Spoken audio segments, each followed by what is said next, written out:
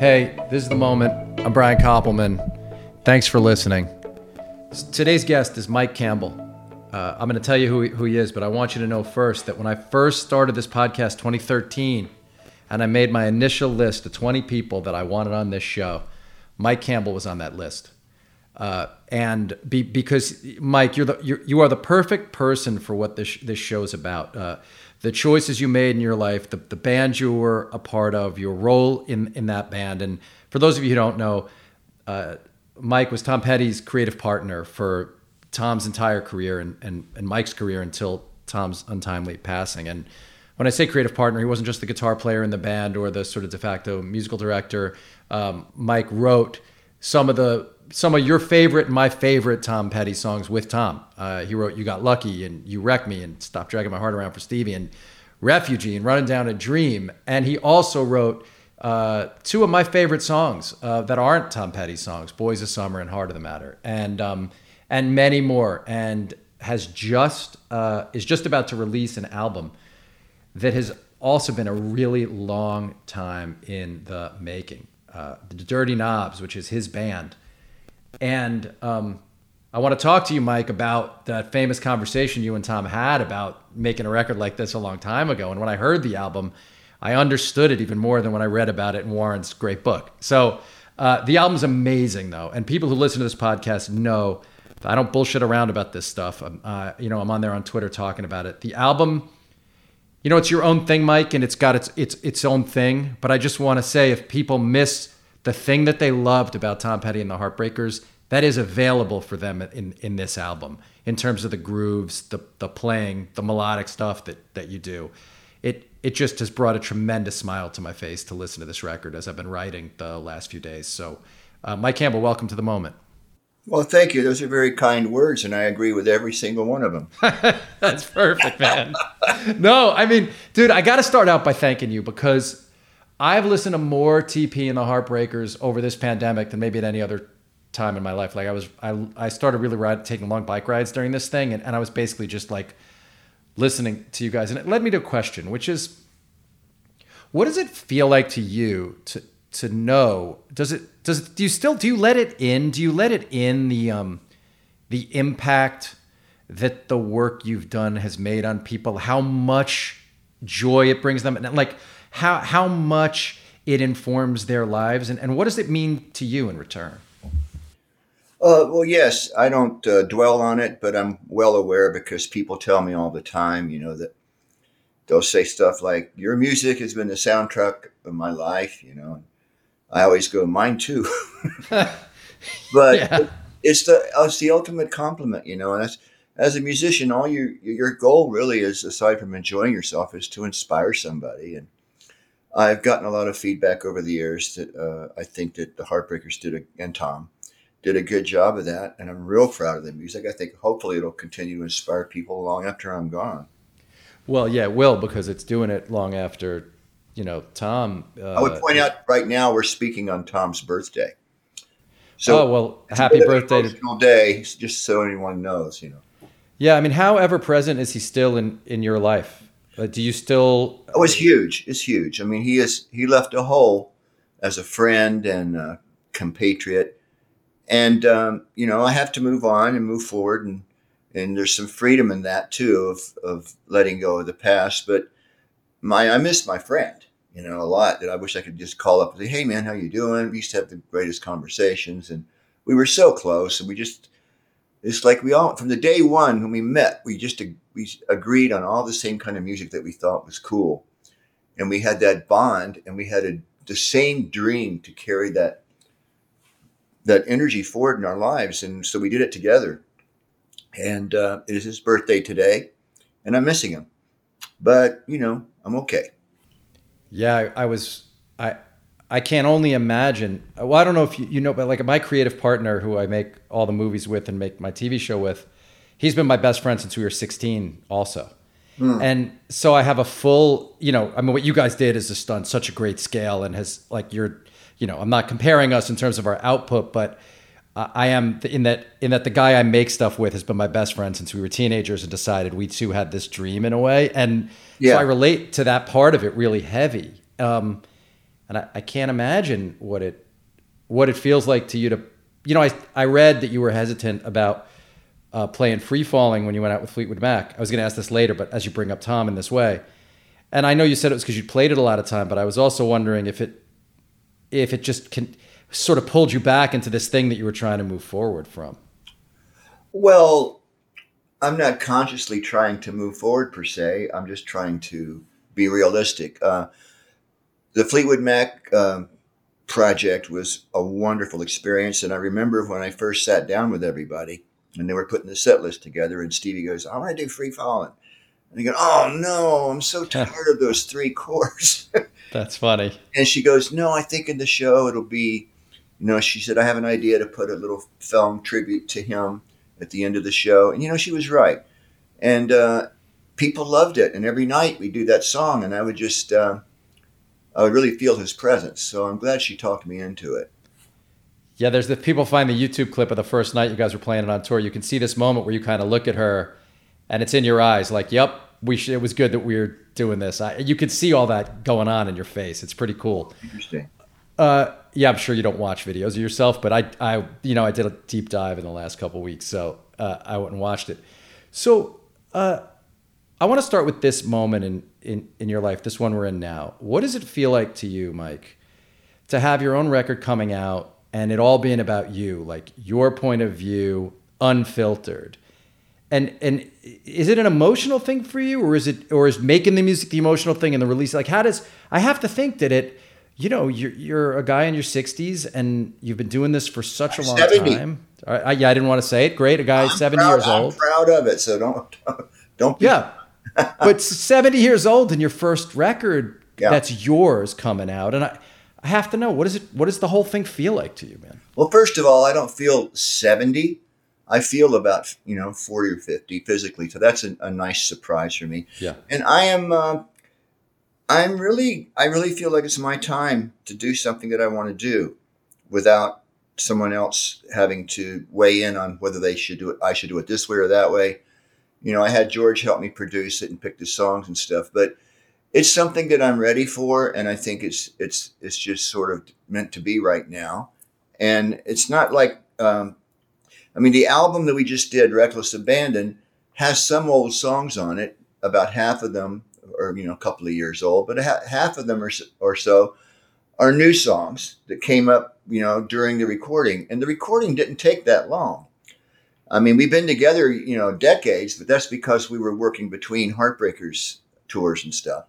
But we're actually a real band that's played together a long time, and we have similar empathy and intuition like the Heartbreakers had when we play because of all those years together. And I've had all that time with them over the years playing clubs and stuff to get comfortable with, like you said, like being the guy and, and talking to the audience and feeling comfortable with that and confident.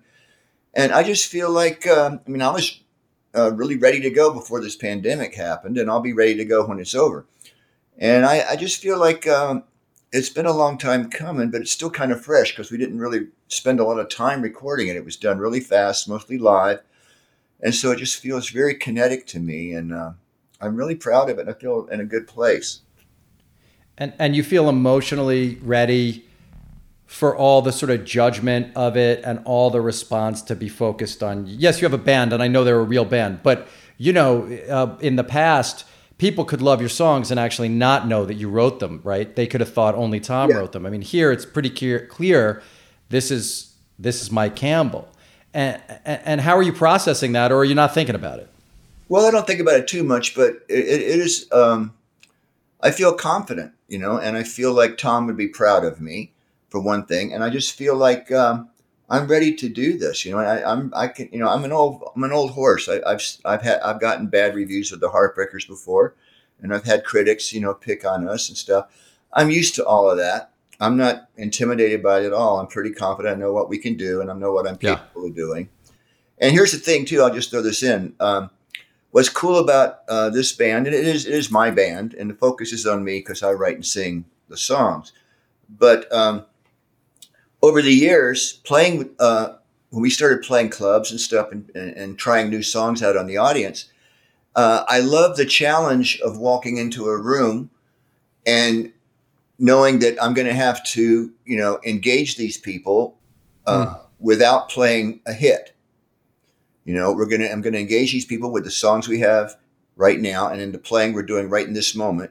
And I can't just throw in Refugee or Here Comes the Girl to get a big crowd response. I'm going to try to win them over, the hard way. And I've gotten really used to that, and I'm very comfortable doing that now. So you're not going to play Heartbreaker songs when you go out? Well, no. I think that I put a lot of thought into that too. I think that people that come to see the Dirty Knobs with me will probably like to hear one or two songs, and we've got a couple that we can do, that we kind of do. Some of them are close to the way they were written. Most of them are. Like, I think we do, we can do You Wreck, maybe we can do Running Down a Dream. And I have a version of Refugee that I like that is not like the record. It's like in a waltz time, like a folk song, but tough. Yeah. And in a slightly lower key, and it kind of comes across like a really deep blues folk song. And the words are very powerful that way. So I feel a responsibility. Anybody that buys a ticket to come see, they probably want to hear a little bit of what they're familiar with. But, just a song or two here and there. Well, yeah, I mean, you could throw in Boys of Summer too if you felt like it. If you could sing that, if you could sing that high. You can't even sing that high anymore. No, of course not. I went to see him with my daughter a couple of years ago, Henley, and yeah, it was a couple of keys lower. Actually, I have done an Instagram of that song in a lower key, and I'm actually comfortable. I could do it if I needed to. That's a good thought. Maybe I'll consider that. Yeah, it would be great to see you do that, because it's not a song you've played out that much in your life, or that people have seen you play that much. It's a great song and a very strong lyric. That's an incredible song, which I want to ask you about that. I have a bunch of questions about that too, okay. All right. Which I'll get to. But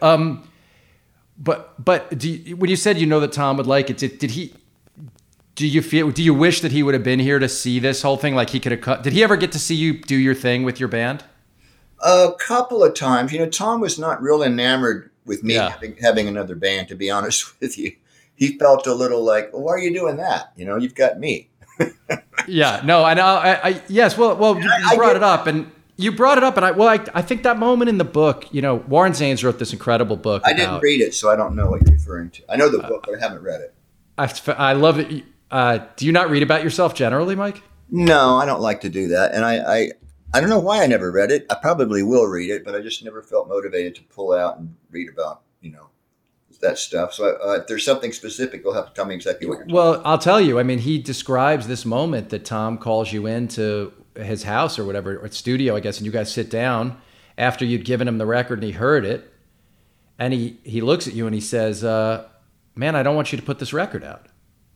We sound alike, and the songs are the same, and it'll take away from us. And the way he describes it, you thought about it and you agreed. And I got to say, most creative people I know would not have been able to just accept that.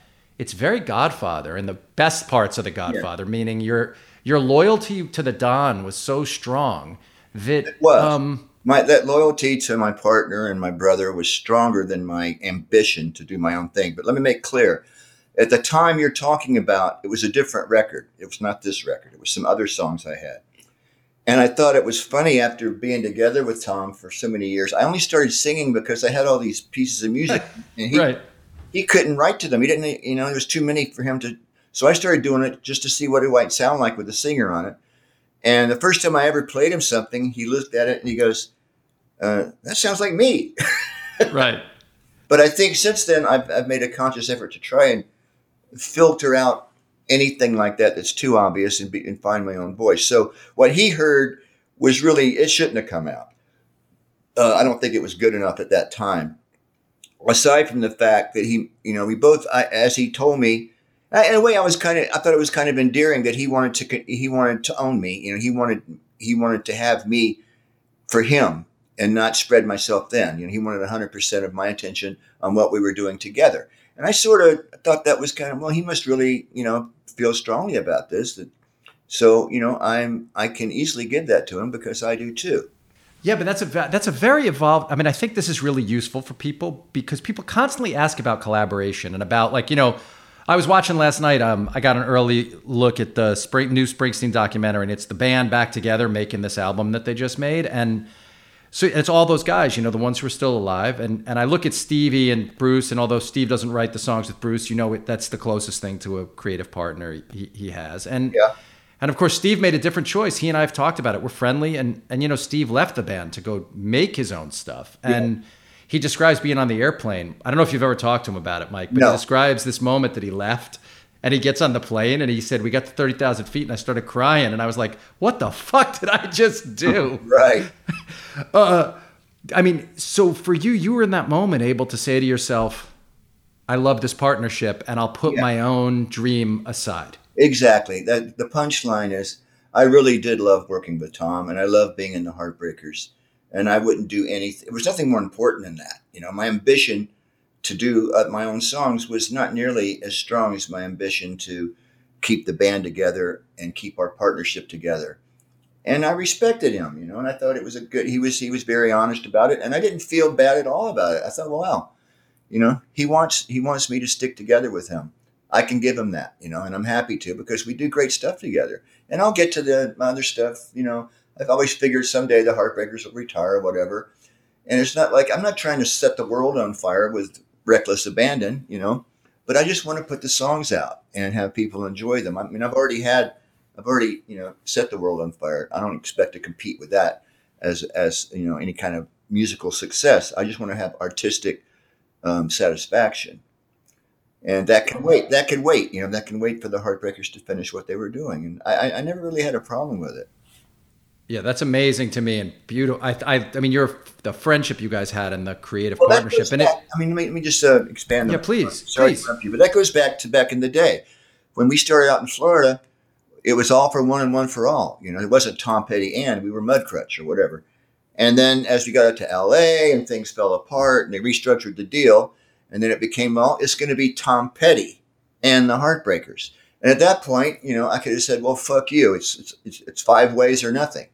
But I never really felt that strongly about it. I always felt, well, that makes sense to me, because he is the writer and he's a great leader. And I'm fine to be in a supportive role in this band. And so that's just where my ego sits with Tom. We were always very copacetic in that way.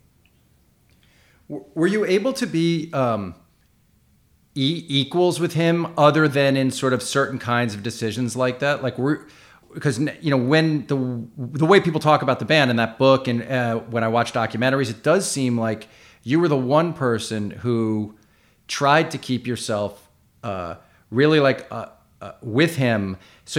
Whereas a lot of the other members of the band, it seems like at times would get very chippy, annoyed, frustrated. It seems like you just sort of put yourself in a spot where you were going to be his consigliere and help make this thing go and tell him the truth in the best way. It was organic, It was a brother love we had. It was organic. It wasn't anything we thought about. It just felt comfortable. He loved me. I loved him. He respected me, and he respected me enough to write songs with me. Yes, as an equal, and he respected me enough at some point to go, you know what, Mike should get co-production because he's making the decisions. That came from him. That wasn't me saying, I want more production or whatever. He always just gave me, because he wanted to keep me close. He didn't want me to, quote unquote, get away. And so he gave me that respect, and out of that came a lot of loyalty.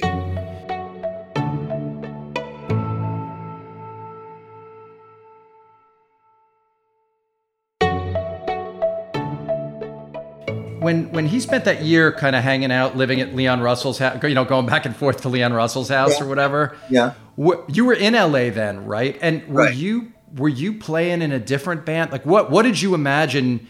What was your ambition at that moment? You guys came out, the deal got weird. He's like maybe going to do something with Leon Russell. He's there every day.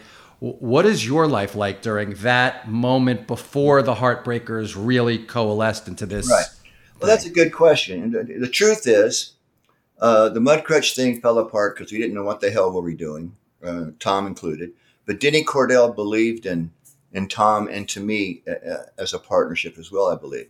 But at one point, I remember Shelter Records said, okay, this band has been disbanded. We're going to keep Tom on as an artist. And Mike, you can go to Tulsa and live at the church while we figure it out. And I said, no, I'm not going. I'm in LA. I'm not moving to Tulsa, Oklahoma. So I don't know. Somehow I just had a deep a faith underneath that I could help him musically, and so I just hung out. I didn't look for other work. I just kind of supported him, waited for some songs to come together, and we'd go in and record. He'd always call me, like, we're going to go in and record with Jim Gordon or Al Cooper or whoever. He always Right. called me because he wanted me there. And so I never felt insecure about it, like, well, fuck this guy, I'm going to go do my own thing. I just felt that I should stick with the plan because something good was going to happen. I just had a sense of it. How did you support yourself during that year? Well, the shelter gave me a meager allowance, enough to just, and I had a girlfriend who's now my wife who had a job, and we had a little Right. apartment, and she paid some of the bills, and I got a little trickle from the company. And, we struggled. But it was a romantic time, I mean, it wasn't, we were happy just to survive. And I love your faith, man. It's very moving to me to hear this. Like, that you recognize something in this magic that the two of you had. Like, you recognize something in him, but more than that, you recognized this alchemy. And you bet your whole life on it, right? Well, I guess so. Now that you put it that way, I didn't know any better. I mean, Right. And to be honest, let's be very honest about this. Tom is a very confident leader. Okay, he was very confident in his talent. He presented himself with a lot of leadership and power. And to be honest, at that age of my life, I was kind of insecure. I wasn't Right. confident, and I followed his lead, and it was a perfect marriage because I was there if he needed me, but I wasn't challenging him for control of the band. And as I've grown older, I've gotten more confidence, and I know what I can do. But back then, I really was just not that confident that I was, anything other than just a guitar. Oh, did you not know back then? Because, I've heard Tom describe many times, the first time he saw you play, how in love with it he was and how he recognized in you how special you were. Did you not? I'm always interested in this about artists. Yeah. That some people like are delusional and that they think that they're incredibly great and they're just okay, right? And then other people, it goes the other way. Like, were you aware that you had a special series of gifts when you were 20 or 21? Were you already writing riffs then? Did you? I'll tell you something about. That's a really, really good question. Nobody's asked me that before. It's very personal, but I'll share this with you. Like I said, I was kind of insecure. Why? I don't know. That would be a job for a therapist. Yeah, but, sure. But I knew I could play the guitar, and I loved it so much I was going to play it no matter what. But little things would happen along the way. It would put a little light in me. Like I remember once I had been over in Gainesville. I had been over to some friend's house, I think with Tom Ledden and some buddies of his. And they had a little bluegrass band or whatever. And we were jamming along. And I said, how about, I had this little boogie thing that I had written. I was making up songs from the day one. I was always just making up riffs and stuff. That's just what I love to do. And so I showed them this little 12 bar little thing. And then, I don't know, a couple of weeks later, they said, oh, we're playing at this bar at the college. Why don't you come watch us? And I'm sitting there. And in the middle of the song, they go, here's a song Mike Campbell wrote. Wow. And they played my song. And I was like, whoa. I'm thinking, wow, maybe I'm good. Maybe I must be pretty good or they wouldn't have done my song. So things like that would happen, Oh, that's awesome. Or I'll go back to the first time that ever happened. And I don't know if you want to talk about all this, but I'll go. I do. I really do. Everyone wants to hear this. Tell me. But, Yes. Okay, I'm learning guitar and I'm learning off of records. And, I've got my Beatles and my Stones and Mike Bloomfield, who I loved. Yeah. And maybe, I don't know if Jimi Hendrix was out, and Bob Dylan. A friend of mine from high school wasn't very good, but he kind of turned me on to Bob Dylan, which I just loved. And of course, I love Chuck Berry. Anyway, Yeah. This friend of mine was a very social kind of guy. And since in Jacksonville, Florida, he said, I want to go over to this house of these guys I know. They have a band and they all live in a hippie house, like a commune. And they play bluegrass music. And I said, okay. So I went along. And these guys were older. They had old ladies and long hair. And they lived in a house. And they didn't have parents, and I was from the suburbs. They're really poor anyway. So anyway, we're sitting there and they jammed around a little bit. So my friend goes, Mike, show him a Chuck Berry. And I go, really? I'm sitting over in the corner. So he handed me the guitar and I played Johnny B. Good or something. And I noticed these guys are older than me, 10 years older than me. And they all stopped and stared at me. And they were like, and I was just thinking, wow, they think I'm cool. like maybe I'm pretty good. Oh, that's awesome. But Yeah. that's sort of been my way. Maybe it carried through into my later years. Like, well, maybe I don't suck after all because they like it, or these people. Well, that's a fascinating thing that like that you actually have that in your head as a memory of a moment where it sort of stopped being your little personal thing that you just loved when you Well, and like it's like my dad once told me when I was just beginning guitar. He said, "Son, if you learn to play that guitar, you'll always have friends." And I didn't know what he meant, but I totally get it now because people are drawn to that, and not to mention girls. Like I of said, I course. was very shy, but I noticed that when I played the guitar, the girls would come over and talk to me. Right. So I thought, well, Yeah. this is something that works for me. And well, yeah, that all makes complete sense to me. Just how much you loved it, and then you Right. loved getting that response. And I also wondered, Tom Ledden and his brother, seeing them and Felder get work, and they were from your town. I've always wondered, did that make it all seem somehow possible to Yes, you it guys? did. Now, well, I'll carry on another story about Bernie Ledden. Yeah. A short thing on the same subject. He was off in L.A., had a record deal. He was starting the Eagles, and he would come to town, and Tom and I would go over to his house and pick his brain. What's it like out there? How do you do that? How do you do this? How do you get gigs? And he was really nice to us. He said, well, you just get after it and keep practicing. And then I remember one day he came over to my house, and Bernie was like a virtuoso banjo player. Especially just a great musician, just professional, really high quality musician. And I was sitting at my house one day, and I had a little Japanese guitar plugged into my tape recorder speakers. And I was just playing, kind of wailing with a fuzzy sound.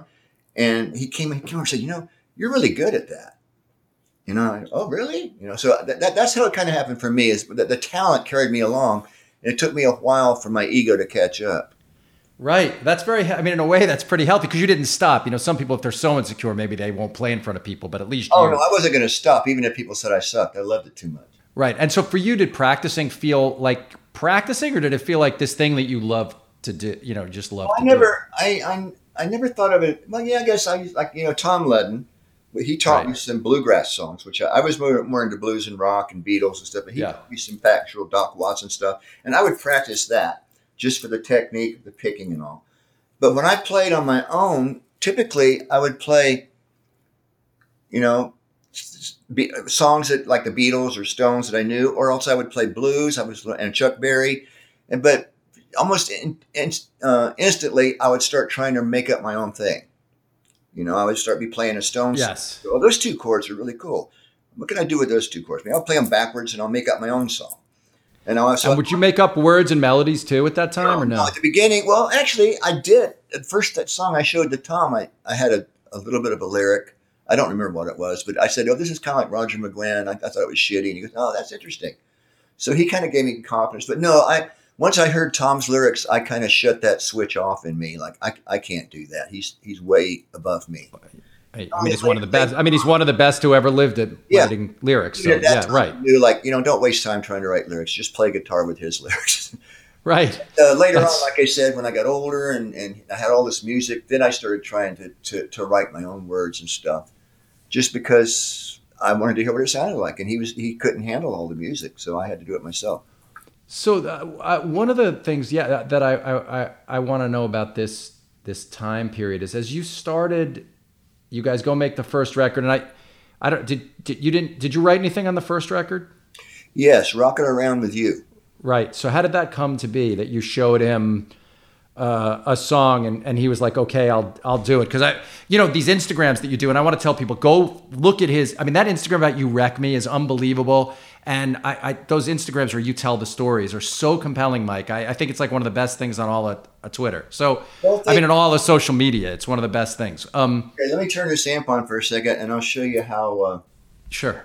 And the way we were doing the first record, and Denny Cordell, Denny Cordell once came to my wife, when we couldn't afford it, we needed the money for rent. She went and helped me buy a TAC 4-track. Because she believed in me. Anyway, and I got that TAC 4-track, and I would just start making up demos, beating on cardboard boxes and overdubbing, on the 4 tracks, just music. And I remember one day Denny Cordell came over to my house. He said, well, what are you doing? I played him this pretty shitty demo. I mean, I don't remember what it was, but it had something. And he looked at me. He said, if you work that out a little more, you'll be a millionaire someday. Wow. I just thought, this guy's out of his fucking mind. But he heard something. And he knew that guy. That guy knew because he was fucking brilliant. And he was a great producer, yeah. And more than a producer, he was like a visionary. Right. And so anyway, I was always just fiddling and making stuff up. And one day I was in the studio on the first album and I was just going, kind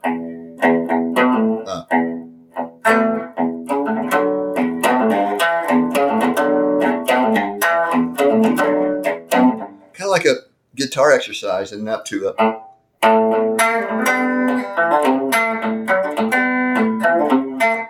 What's interesting about it is I had that much, but I didn't have a song. And then I went, and from that, I kind of went up to, and Tom heard it, and he instinctively knew, well, we need to take that part out, that second part he came up with, but the first part, I can get a song out of that. And that became Rockin' Around With You. So that's kind of how, and that was the beginning of our songwriting relationship, is I would come up with something that maybe he wasn't capable of or wouldn't think of doing, that he understood could be something good with the right lyric over it. And how would you decide which was like I got to talk about when you wrote, because one of the things when I started the podcast, it was like, I always wondered in the moments of creating something amazing, well, when do you know, or what do you know about it? And I've thought about it in regards to my own work, like a movie that, like, when was I aware of it? And a lot of time you'll work the whole time and it just is so hard and it sucks. And then suddenly, like, you finally finish, you're like, oh, this isn't bad, But like, what happened when you wrote that riff to Refugee? And did you write the whole back? Like, I know later on you wrote whole tracks that you would then play, but when you wrote that riff to Refugee and that chorus melody or whatever, however you wrote, did you know, like, holy fuck, I just did something amazing? Like, what happened? Well, writing is such a mystical thing, and and sometimes you just in the moment you're doing, like, playing that riff or whatever, and you're just toiling around trying to put two pieces together, and sometimes a song will just reveal itself to you. It's like magic, really. It really is. It's almost so mystical, I hate to analyze it. But Refugee, for instance, back in the day, this is before drum machines. That's how old I am. Right. There was this record called Drum Drops, and this record had drum tracks with no other instruments. And whoever did it, he would play, okay, here's a waltz, okay, here's a rock, here's a Latin. Yeah. He would play an arrangement, like, and he would play cymbals where the chorus might be, blah, blah, blah. So there was this one track on there, and I had just gotten my Les Paul Gold Top, and I wanted something to practice soloing. So I put that beat on, and I just wanted some, and I liked this key of F sharp minor, because there was a Albert King song called "Oh Pretty Woman" that was in that key, and I thought that'd be I need something that I can practice soloing over, so I just went. I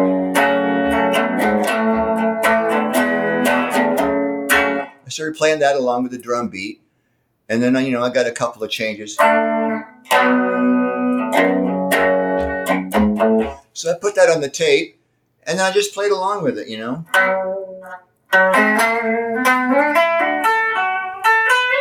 Jesus Christ. So it was really an exercise for something to me to play. And then as I was working on it, I started to realize, well, this sounds like more than just, it could be more than an exercise. It's got a structure to it, and somehow the turnaround chords came to me. So that whole music was self-realized. And I played it for Tom. What did you play him? What did you record then? Because did you put that drum drops thing? You put the drum drops thing down. On one track in mono, and then a rhythm guitar, and then probably a lead guitar and a bass. Like a 4-piece demo. I wish I could find that. I'm looking for tapes now. I hope I can find that original. I bet you can find it. You must not have thrown that thing out. So then wait, you present Tom with just that, or are there like 7 songs on the tape you give him? Do you say like, I think I got something? Yeah, at that time I wasn't that prolific. I think I had that, and maybe Here Comes My Girl, and a couple of other things maybe that weren't very good. But Tom was so astute, and he heard that, and he immediately wrote a song to it.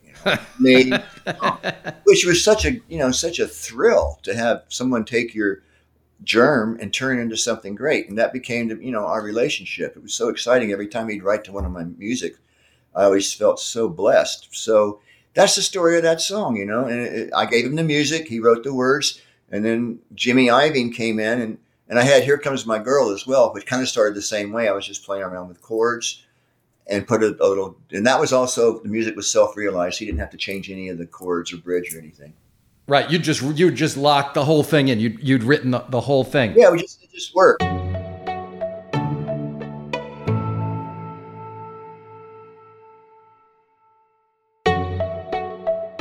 When the band played Refugee, yeah, and you had it and you heard it for the first time in this, did you know we just changed our whole, because you guys were getting huge, but Refugee, Damn the Torpedoes, Refugee took you to an entirely different place. We're kind of getting well known. I remember our manager, Elliot Roberts at the time. Yeah, he heard Refugee and Here Comes My Girl, and he said, "Okay, this you're onto something now. We need to get a good producer." So we got Jimmy Iovine.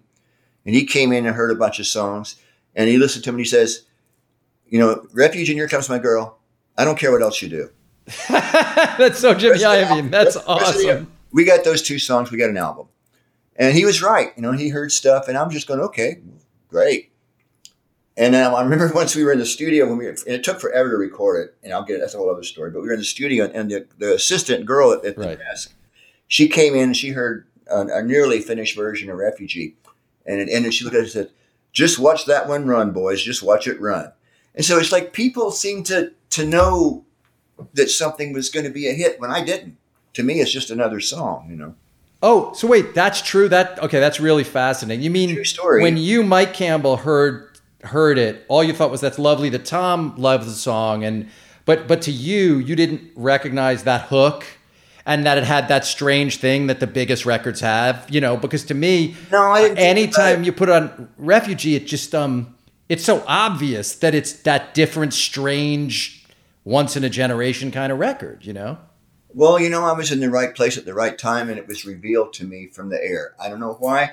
I didn't think, I never think much about, well, occasionally I'll do something and I go, oh, Tom's going to love this, and then, right. And then he'll go, nah. Or I go, there's a couple of other pieces of junk on there, and he'll go, oh, that one was really good. So I don't know that I was a good barometer of my own stuff. I knew it was pretty good, but I didn't know it was going to become Refugee, And I probably the most I ever thought, oh, this would be fun live because I get to play lead guitar on it. That's probably as deep as I got. I was pretty green, really, back then.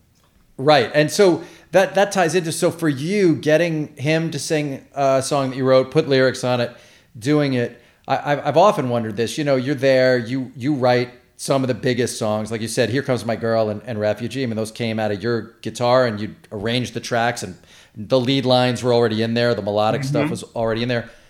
And Tom is so famous he can't walk around, and you could get any table you want. You're a famous person, but you weren't a household name, and you could go places and not be recognized. Oh yeah, I'm glad I had that freedom. I didn't have, he had to live with that burden. I didn't have to live with that burden too much. It's not even a burden, but it was a burden for him. No, you got real famous in the video era, obviously, but but back then you were just you were cool. But you were cool with that. That's what I'm getting to, is like the way Stan is portrayed as being annoyed by the idea that it was Tom as the superstar and the rest of you were a backing band. You were cool with it. It didn't. Look, I never thought about any of that stuff. I love music. With me, it was always the music.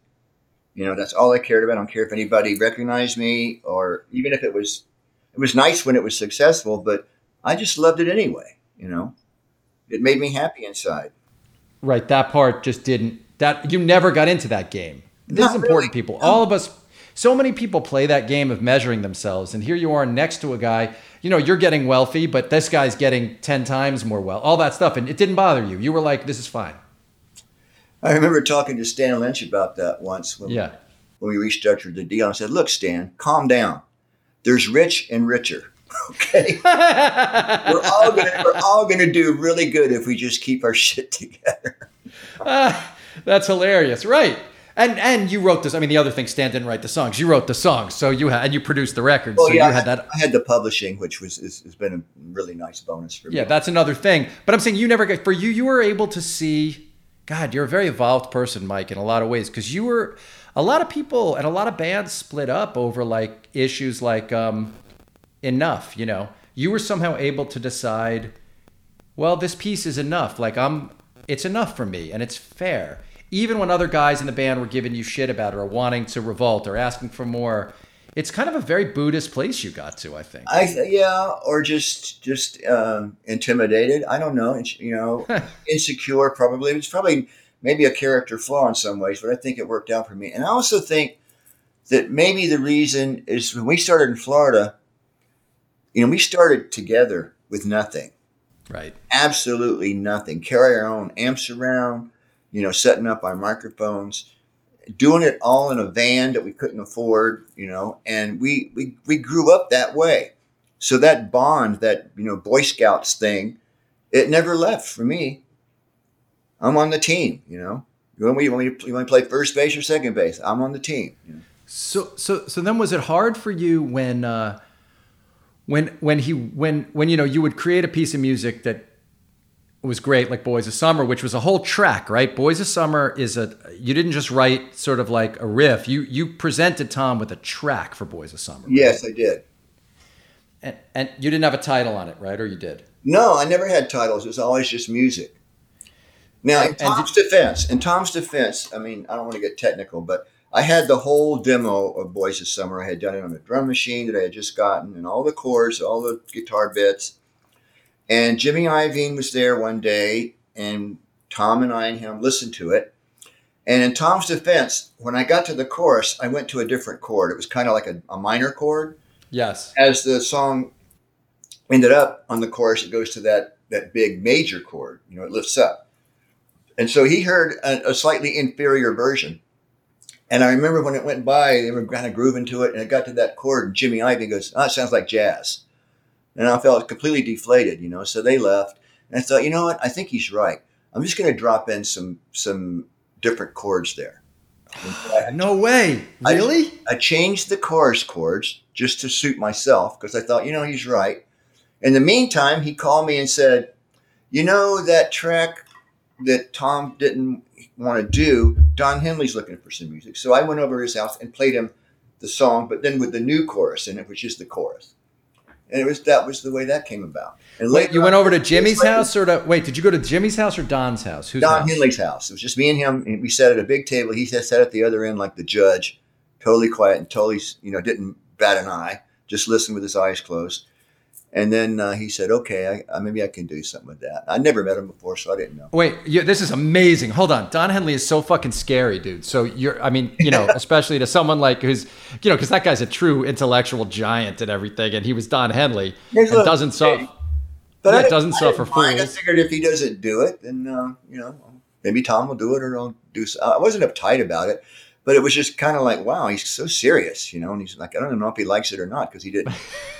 Or anything. But then I got the phone call when I got home. He's like, oh, I just wrote the best song of my life to your music. I go, really? Okay, well, I'd like to hear that. You know, like, oh, because I had heard this story from Andy Slater told me that Henley was driving. Andy Slater told me this like 20 years ago, the way I remember it. Right. That Don went driving on the PCH, I guess, and with your cassette, and then just started singing in the car, and I guess called Slater and sang it to him and said the same thing. I just wrote. So wait, he calls you, and did he sing it to you, or what happened? I don't remember if he sang it to me. I think he said, let's do it. And we went to the studio and started working on it. And he showed it to me then, you know, and I thought it was amazing. Did you have that opening guitar riff right on the demo? All the guitar riffs. In fact, the hardest part of that record, he wanted to raise the key. Yeah. I had all the bits, and I had to recreate. And we used to do this with the Heartbreakers too, with the same thing with Refugee and Here Comes My Girl. These demos were pretty good, and we'd have to recreate them. And sometimes you can't. It's just so hard to recreate a moment. So with Boys of Summer, we struggled. I had to go back and relearn all the little bits that I did off the top of my head on my demo and do them exactly the way they were in the new key. And it took some real gumption. But what's interesting about that, the only thing I didn't have was da da da da da at the end. Right. So when I was redoing it, I came up with that idea. Oh, that's amazing! While you were redoing it, you came up with that incredible hook. That's amazing. Also because we were, you know, necessity is the mother of invention. So by being forced to do it, I got to the end and I thought, well, I'll put something else on the end. So that piece came. So when you changed crazy. When you changed the chorus, the chords that led into the chorus, you didn't go then play the track again for Tom. No, I did not. At that point, I figured he's probably fed up with it, and I had so many other songs, and I knew he was working on other songs, and Jimmy asked me for a favor. Would you, and I thought, well, there's that track. He said, okay, we'll give him that one. So no, I never. But now I was going to tell you. Flash forward years later. Tom and I are in the studio and we're mixing Don't Come Around Here No More. Yeah. And we go out to the car to listen to the mix, like on a cassette, like we used to do back in the day. And the two of us, and we sit in the car, and I turn on the radio, and there's Boys of Summer. And I go, oh. So I change the channel. There it is again. Before I can even turn the cassette on. So I turned it down, and he looked at me, and he goes, boy, you were really lucky with that. And I go, yeah. And he said, I wish I would have had the presence of mind and not let that one get away. That was a real brother moment. Yeah. Well, amazing too, because the song, Henley took it. You wrote this sort of cinematic thing, but Tom would have done something else with it. You know what I mean? It became this cinematic thing because it fits into the Eagles kind of Michael Mann worldview of LA. It became a totally different thing, right? Than it would have been if Tom had written it. I don't know what Tom would have written to it. We'll never know, but I'm sure it would have been something good and completely different. Yeah. Yeah, it would have been. I'm sure it would have been great. And how did Heart of the Matter? So, but was that the first huge cut you got that was someone other than Tom? Yeah, that was out of the blue. It's like, and I'll tell you what, between you and me, it saved my ass. Why? At the time, I had bought a house that I really couldn't afford, and I was like praying for a tour to come up quick because I was and that song came through and just saved my life. So I have a great fondness for Don for doing that, and he had no idea what I was going through, but that song really just came at the right time. It was a miracle. And yeah, I'm sure then that changed your life for a long time too, because it was such my life. Yeah. Right. Yeah. No, that's what I'm saying. It's one of those things that's forever. And how did Heart of the Matter come to be then? Because right at the same time, right? Yeah. Well, Heart of the Matter was his next record. Heart of the Matter, I'd actually been working with Jeff at that time, so I had a lot of Jeff Lynne mannerisms in my writing. But anyway, I just got up one morning and just went, why? I don't know. I wasn't even awake yet, but I remembered it. And so I put a track together with those chords in a kind of a Jeff Lynne production approach and gave it to I don't think I ever even showed that one to Tom. I just gave it because there were so many other songs. I think I just gave it to Don. And there you go. And had you given anything to Don that he didn't take, or were those the only? Yeah. Well, I gave him another song that he wrote to. People Can Change. I remember was the title. I thought it was really good, and he just never finished it. And a few other things that he didn't like. I mean, so I don't know. Those two were they were miracles. I don't know why they happened, but they did.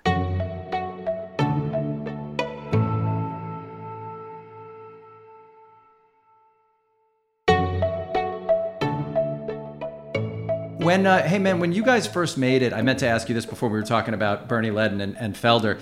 Did those guys come back around and sort of say to you like "good job" and stuff? Like, did you guys stay connected through your? No. I was never really friends with either one of them. I mean, we would see Bernie occasionally in Florida when he'd come back for a vacation or whatever, but we weren't in touch. I don't think I ever had a conversation with Don Felder ever. Even though you were from the same town, right? I mean, he was older than me. He was already had gone by the time I got to Gainesville. And when you had those records that hit, Heart of the Matter and Boys of Summer for Don, and it was, you were producing with Tom Petty, you were making these tracks, so it's not just like what a songwriter, now it's what songwriters do. But back when you were doing it, Mike, that is not what most songwriters did. I mean, I grew up around this stuff. My dad was making records then, and I would watch, and, that's just not the way most songwriters did it. And so it occurred to me that in that moment, you could have kind of become like a Mutt Lange of LA kind of guy. Like, it was obviously, I remember, like, you were getting offered tons of shit to produce. Well, you follow the technology. Like when I did Refugee, I had a 4-track. And that was a Right. big deal, you know. And then when I did Boys of Summer, I had the Lynn drum, and I was playing around with that and came up with that. And when I did Heart of the Matter, I was into Jeff Lynne, so I just had I didn't have a complicated drum beat, just a stupid straight Right. beat like he would do. So, you know, as a creative writer, as technology becomes available to you, you start playing with it and come up with things, you know. Did you ever consider though, because like I'm saying, you were able to build tracks? Did you ever consider producing a bunch of bands? Because you must have been offered that opportunity all the time Well, you back know, I then. was always too busy, and I love my band. I thought about that, and also Yeah, thought about, well, maybe someday I could do movie soundtracks or something.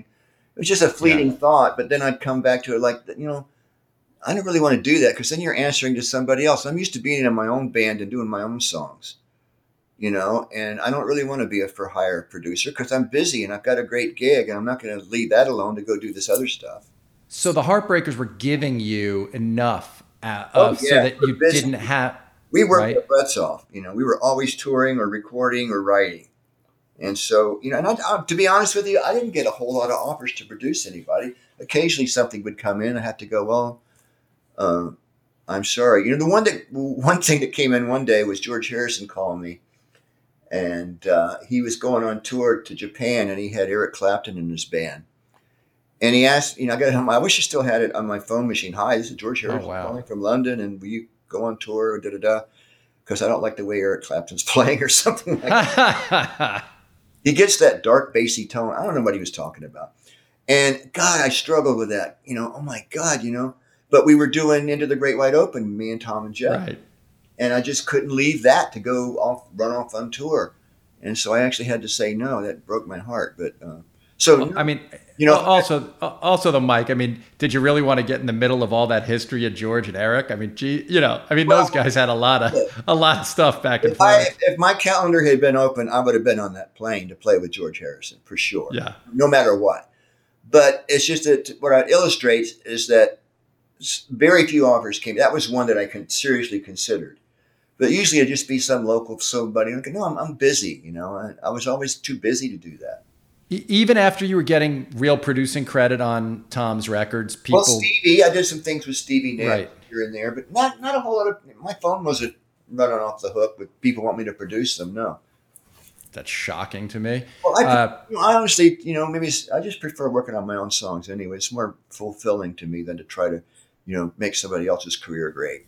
what's your writing routine? Has it changed? Has that writing routine changed? Because both those stories are kind of like you just picked up the guitar, and it reminds me of the way everyone talked about Eddie Van Halen, which is just always had the guitar in his hand. It was just always happening. So, do you consciously sit down like, hey, tomorrow I'm going to write songs, or are No, you just always in flow? How does that work for you?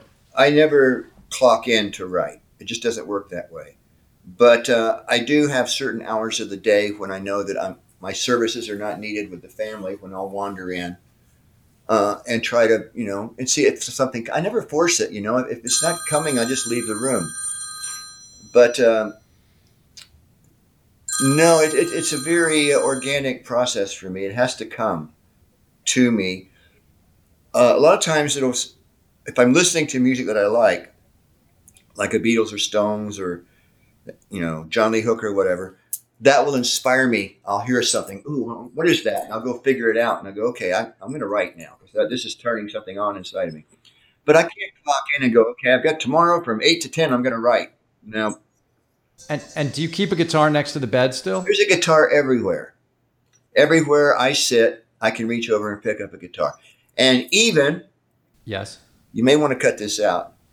I'm going to be really honest with you. Yeah. Heart of the matter, okay, and honestly, you might want to keep this out but it's so funny. Heart of the matter, I got up, I sat on the toilet first thing in the morning. I had a Yes. guitar on the wall, and I was half asleep, and I just went. No, there's no way I'm taking that out of the podcast. That's incredible. The songs, the body stuff, all comes out together at the same time. That's unbelievable, But man. to And answer of course, your question, yes, you have to have yes. the instrument nearby because or even driving in the car, sometimes you have to pull the car over because you know these things come and it's a gift. It's magic and it's mysterious. And I for one can't just turn the switch on. It turns itself on, and you just have to obey it. Is there a favorite guitar that? I mean, I know the guitars you love, but is there one that you feel like I'll never sell this guitar because I've written these songs on it? Probably the main one would be my Fender Broadcaster. Oh yeah, like a Telecaster. Yes, 1951. I had that on the first and second album, and it's irreplaceable. Is that the one that was right before the Nocaster? It was first the Broadcaster, then the Nocaster, then the Telecaster? I'm not sure the technicalities, but they called it the Broadcaster because they were aiming for the radio market. And then TV came out and they changed it to the Telecaster. Yeah. I think what happened was they got told they weren't allowed to call it the Broadcaster because someone else had that. Gretsch had a drum called the Broadcaster. Right, and I think they were banned from using it. So then they had a year with no name, and then, like you say, they thought of the name. Yeah, I think you're right. The Telecaster. So it was like a Nocaster. And do you ever? So you never have what people would consider writer's block? Yes, I do. Not very often. In fact, it's usually the other problem where I've just got to stop writing because it's obsessive, and I'll have to force myself to stop. But occasionally, I'll just go through, a period where I just don't feel it. I just leave the room. But when it comes back, I come back in the room. But not too often do I have block. No. And do you ever write with anyone else in the room? It seems like all the time it's just you alone. Well, it's always been pretty much me alone. Even Tom and I would rarely sit eyeball to eyeball, because it's kind of intimidating for me to pull that magic out of the air with someone else. It's almost like a private thing between you and God. Yes. But on this this friend of mine who became a really good friend, Chris Stapleton, I did sit with him at his request, and we wrote some songs. One of them is on the it's a great song. Record. Yeah, it's such a good song. And a couple of other songs are on his record, which I haven't heard it finished yet. But he I guess I helped him with a couple of those, and he gave me credit. So we did sit together, and I kind of enjoyed it with him because we just got along so well. So, but it's not something I've normally done. It's usually I would put, I'm safe working on my music by myself so I can get everything sorted out first. But that's super cool that you wrote songs on Chris's record. His new record is so good. Yeah, he's amazing. And he's such a... Do you know what songs did you write on his record? One was Watch You Burn, Devil's Gonna Watch You Burn. And another one called Arkansas, I think. That's so great. While he was here, I had him sing on Pistol Pack. Yes. No, I know that one. And that song's just so kick-ass on your record. Yeah, he's great. I'm so happy for his success. That guy was struggling for a long time, right, as a writer and stuff. I guess I just wanted to ask, these days, what do you do to kind of keep yourself centered? Like, do you journal? Do you meditate? Do you take long walks? Like, how do you sort of like manage your state during something like touring with Fleetwood Mac or about to launch your album? How do you deal with the stress and tension? Well, all of those things.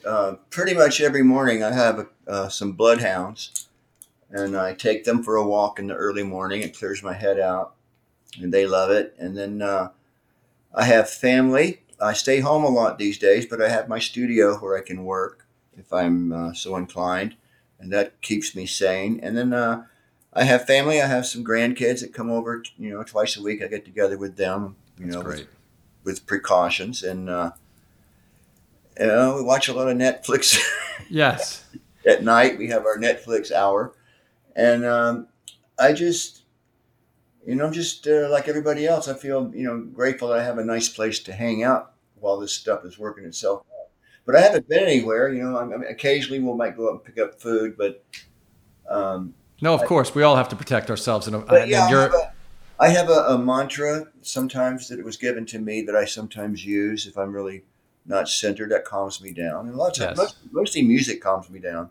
If I play the guitar, it helps me, Yeah, that makes sense. And I guess lastly, man, we can talk about Fleetwood Mac. We can talk about a bunch of stuff another time. But lastly for now, what is it about this record now and this time in your life that you're most looking forward to? And in your mind, like, who's the perfect audience for the Dirty Knobs? Who are you thinking of when you're making the record? And how does it feel to have your thoughts be the ones, your words, your thoughts be the ones that people are going to be singing along to?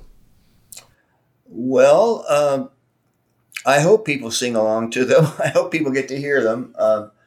I'm mostly looking forward to playing live with these songs, and I hope that we get a crowd of like-minded people that like the kind of music I like that will relate to the band. I mean, we've had some great results playing around Southern California before everything went bad. We've always, some people are my age, some people are younger. Um, if you like the kind of music I like, I think you'll love this band because it's full of influences from what turned me on when I was young. And I just want to keep writing and playing. I love playing in front of an audience, big, small, I don't care. I like the interchange of energy, and I'm really proud of the songs, and I want to hear them up loud, with an audience. That's what I'm looking forward to. Well, yeah, man. I just want to say that hearing songs like Anna Lee, Fuck That Guy, Pistol Packin' Mama, Southern Boy. It is so good to hear. Anna Lee to me is a song that could have been on any record you've ever worked on, and Don Henley would have had a massive hit with that record, I think. Well, thank you very much. I'm already singing along to your album, and I really am, Mike. And when you come play New York post pandemic, I'll be there shouting along right in front. So yeah, definitely come back and say hi. I will. You've done a great interview, by the way. Yeah, you've really dug in deep, even to the toilet area. But well, you've asked some very when you get into the subject of songwriting, I get kind of mystical because I'm so into it. But you asked a lot of really questions I've never been asked before, and it was very enjoyable. Thank you. Thank you, Mike. Everybody, Mike Campbell, go to his Instagram. His Instagram is a total treasure, and you get everything about why people have gravitated toward this guy for years and years. He's so open and plays these songs and explains how he wrote them and talks about times with Tom, and it's a very special thing. And for all the ills of social media, it's a great use of social media. And everybody go get Reckless, a band on the new album by Dirty Knobs. Mike Campbell, thanks for being here. Everybody find me at Brian Koppelman on Twitter or on Instagram, and we'll see you next time. Thanks, Mike. Be well. Thank you, Brian. Stay safe.